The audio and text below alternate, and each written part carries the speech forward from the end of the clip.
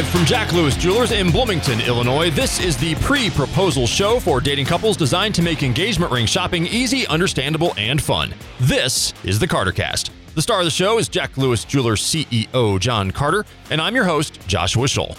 We love diamonds around here, but we also realize that, for various reasons, not everyone wants a diamond in their engagement ring.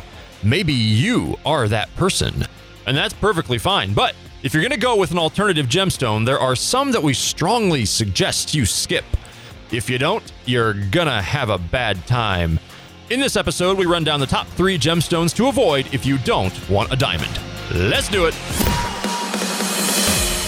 This is the CarterCast, the pre-proposal show for dating couples designed to make engagement ring shopping easy, understandable, and fun. I'm Josh, and this is CGA GG, current president of the AGS, and Jack Lewis Jewelers CEO, John Carter. Hey, buddy. Welcome back again to your show. Thank you. Today, it's a big episode. It's one of our favorite topics today. Yes. We are going to talk about gemstones to avoid and gemstones to choose if you don't want a diamond. Yes. It's a popular topic, I would assume. Some people don't want diamonds. We'll talk about that. Yep. What should they do? What should they not do if they don't? Okay. But first, let's pop the question. Oh. Are you ready? On which part of the body would you most commonly see a piece of jewelry known as a torque? A, the neck, B, the wrist, or C, the belly button? I'm just glad you didn't ask me about a cod piece or something like that. I don't. Well, a torque? Yeah. Well, let's go. I'm gonna go navel ring. Did I legit stump you? Yeah, that's very stumpy. I thought you would know this. You know, this is our show, and we have pre-show communication. You could tell me these things before we have the show. Well, what would be the fun in that? Oh, that's true. That would be less entertaining for the people. Yeah, I'm gonna go with the belly button. But that's a pure guess. So if it's right, it's an accident. That's incorrect. Yeah. That's wrong. I don't know. Oh, is it like a thing? It's the thing. Yeah. It's called a torque. Yeah, that makes sense. All right. Wow. What an embarrassing showing. Okay. That was not planned to go that way. I thought he would know that. No. I'm kind of let down. Last week, you asked me about the bottom of a diamond. I did. That was easier. Way easier. I thought you knew all things jewelry. No. Clearly, I overestimated. No, I very specifically said last time that I don't. I apologize for giving you more credit than No, that's okay. Actually, deserve. I would prefer for your questions to be harder because I like to learn things. Well, we all learned together that the neck jewelry is called a torque. I feel like most people out there didn't know that, except for my jewelry industry friends that are going to see this and probably laugh at me. Yeah. They're going to act like they knew, but they didn't. I can think of at least 5 people that didn't know it. You know who you are. And you're one of them. So we will move on now to... It's 6. Now it's 6. All right. Gemstones choose if you don't want a diamond. Yeah. Let me start with, in your experience, why don't couples want a diamond? What's some common things that you hear? It might be that somebody really wants to do something different. You know, they might want to buck tradition. They might not want what their grandmother had or their mom had. It's not any way to disrespect tradition, but they want to create their own traditions. It's very important to this generation, our generation, really. I mean, our generation, which is, you're probably Generation X, right? You're on the cusp. I'm what's considered an exennial sometimes. I'm possibly the oldest living millennial. This explains so much, actually. Yeah. I'm obviously square in the middle of Generation X, but I always say that I have way more in common with millennials than I do with my own generation. So that's exactly probably why we're such good friends. That's what a Gen Xer would say. Is it? That's so Gen X of me. I have so much in common with those Utes. Josh, I'm trying to stay on topic here. And what you asked me was why people would not want to have a diamond. And I think the most important thing is they want to start their own tradition, and they might not just subscribe to what society, whatever that means, has told them to do. And they might view having a diamond as being socially irresponsible. Now, that's something that we'll tackle probably in future episodes. I would think about some of the facts and some of the myths surrounding that, because there are both. And so they walk in the store and they'll say, hey, I don't want a diamond. What are my other choices? Yeah. And how often does that happen? Do you get a customer that comes in the door and they they are asking those questions about alternative gemstones to diamonds. Have you seen it more lately? No, it's probably less lately Really? than it was. Yeah, than it was like 4 or 5 years ago. But Why? What do you think explains that? the diamond producers are working very hard to make sure that the carbon footprint of bringing diamonds out of the ground is as little as possible. And I think that they've gotten pretty good at telling that message of the good that they do. I also think that the reality of it is that diamonds really do a lot of good in the communities that diamonds are mined. In particular, there are many of these countries where diamonds are the main source of income and the main GDP for these countries. If it wasn't for mining of diamonds, they might not have very much. And again, it's future conversation. Yep. So some of the things that were, I don't want a diamond because it's socially irresponsible. Now I do want a diamond because it's socially responsible. Yeah. Right. So some of those things, the paradigm has maybe shifted a little bit. That's encouraging to see, actually. That, you know, I mean, when you consider 10 million people on the planet rely on diamonds for their livelihood in one way, shape, or form. But like you said, we'll talk about it. We'll devote full episodes to that specific topic. But you know, there, like you said, there are some bad skeletons in the closet of the industry, and a lot of those things have been addressed to some extent. Yeah. And I think it's encouraging. I think that you seem to be able to correlate that the trend might be swinging back towards people wanting diamonds in conjunction with some of those steps being taken in a positive direction. That's, you know. Well, I also think that too, like, let's face it, almost every engagement conversation, of course, not the engagement of I want to marry this person, right? But the conversation, once you've decided that, now let's look at things. That conversation of what we should put on the finger starts online. Sure. And so a lot of times they'll go to the internet, almost every time they'll go to the internet to begin that search. And then I think there was a lot of misinformation, maybe more a decade ago than there is now, about the practicality of other gemstones in the ring. And I think a lot of that has been corrected. I think that most of the research that you can do nowadays in terms of researching a gemstone's hardness or its toughness is much more specific and more correct. So I think people walk in the door maybe armed with a little bit of better information than they had in years past. Yeah. So most of what you have around here are diamonds. I would imagine most jewelry stores are the same. So if I'm a shopper who wants something other than a diamond, are my options going to be limited if I go into a jewelry store, or do you and most jewelry stores have a good selection of these other alternative gemstones that you'd be able to help me out if I come in wanting something other than a diamond? I think most stores probably don't have a lot of loose colored gemstones, but they'll have mounted gemstone jewelry that typically doesn't foot the bill, though, when somebody wants a colored stone engagement ring. Does that make sense? Because they don't want to have,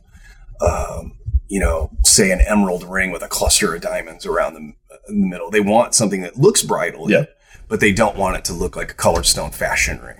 And so you do need, it's really a different process. Yeah. If you walk over to the diamond counter in most jewelry stores and say, I love this vintage style engagement ring. I like this halo style. I like this contemporary style. Most colored stone fashion rings are a little more everyday kind of right hand ring sort of fashion. It looks different, if that makes any sense. So it's easier to start that process in looking for a colored stone engagement ring with a loose gem. And that's probably where most stores are deficient. They don't have a lot of loose colored stones. I do personally here because I really, it's one of my passions. Yeah, so I love those things. I go to the Tucson Gem Show every year, and I come back with some various things that I think are good gemstone alternatives to an engagement ring. Okay. Not being if it's not going to be a diamond. Right. All right. Let's get into this. So, top 3 gemstones to avoid if you don't want a diamond. So, if for whatever reason you don't want a diamond, do not choose these instead, or you're going to have a bad time. So, for reasons that we are about to learn. Number 3, quartz. So, what is quartz, and why should I avoid it as the center stone in my engagement ring? Quartz is the most abundant mineral on Earth. It's in almost everything. It's in countertops. When you see glittering flecks in concrete, that's usually quartz. The gemstone variety of quartz, there's a couple, but there would be amethyst is the most well-known, which is also the birthstone for February. Amethyst is a type of quartz? It's a type of quartz. Okay. It's the purple quartz that you'll see. And citrine would be another type of quartz. Then, of course, quartz really comes in just about every color. Okay. You'll see yellow quartz. You'll see green quartz. You'll see versions of blue quartz. A lot of times it's heat treated to turn it the color that you see. But when you're talking about these gemstones, whether we're talking about the ones that you want to avoid or the ones that you want to gravitate to, the first thing you want to do is you want to look at the hardness of the gemstone. Okay. On Mohs hardness scale, to take everybody back to high school chemistry class, I guess. Mohs hardness scale. Yeah. Good old Moh. It's all based on a diamond is the hardest material on Earth, right? A diamond is a 10 on Mohs hardness scale. Talcum powder, if I remember right, is a 1. Okay. Right. So the premise to the scale is the higher something is, the harder it is. And if a diamond is a 10, that means the only thing that could scratch a diamond would be another diamond. So go down 1 to a 9, and anything that's in that 9 range, a diamond could scratch itself and that. Yes. The thing in the 9 could not scratch the 10. Does that make sense? It does make sense. So hardness is a terrific place to start. And it doesn't tell you everything about a gem, but it does tell you usually the practicality of wearing that gem on a day-to-day basis. Yeah. And the word you use there, I think, is important, is the word scratch. Right. That is kind of the sign of hardness, how you would measure that, the ability to be scratched. Yeah. Which is different from, I think, some other things we'll talk about in a minute. Right. But the scratching of the gem on the outside of it is... Right, because here's the reality of it, right? When somebody comes in and they say, well, I really don't want a diamond. Mm-hmm. I want a amethyst. Right.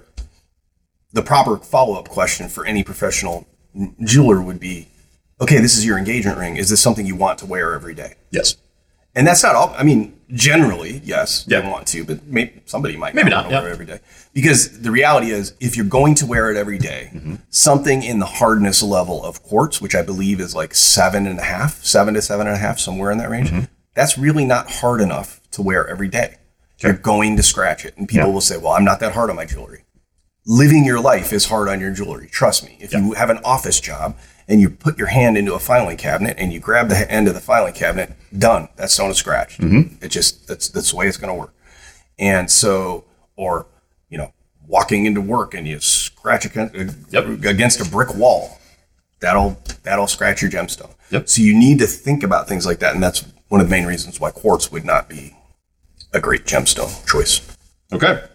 Number 2. Yes. This one actually made me sad because I love the way this gemstone looks. But number 2, emerald. Yeah. Emerald. The Wizard of Oz can build a city out of it, but I need to avoid it if I'm putting it in my engagement ring. So what is emerald and why should I avoid it? Here is the interesting thing about emerald. Yeah. Emerald actually has relatively decent hardness. It's a 7.5 to an 8. And I always say when you start to get into the 8s, gemstone's pretty decent choice to wear every day, right?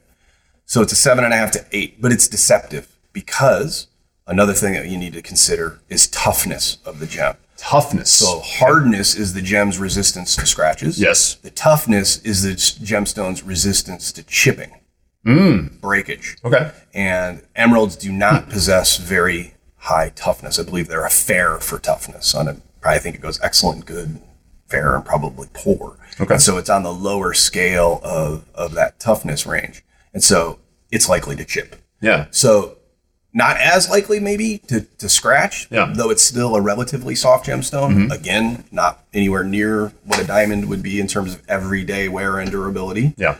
A beautiful stone. It's one of my favorite gemstones too. I mean, sometimes people come in and they'll say, oh, she was born in May, so I want to give her an emerald. That's the birthstone for May, or amethyst, like we just said, for February.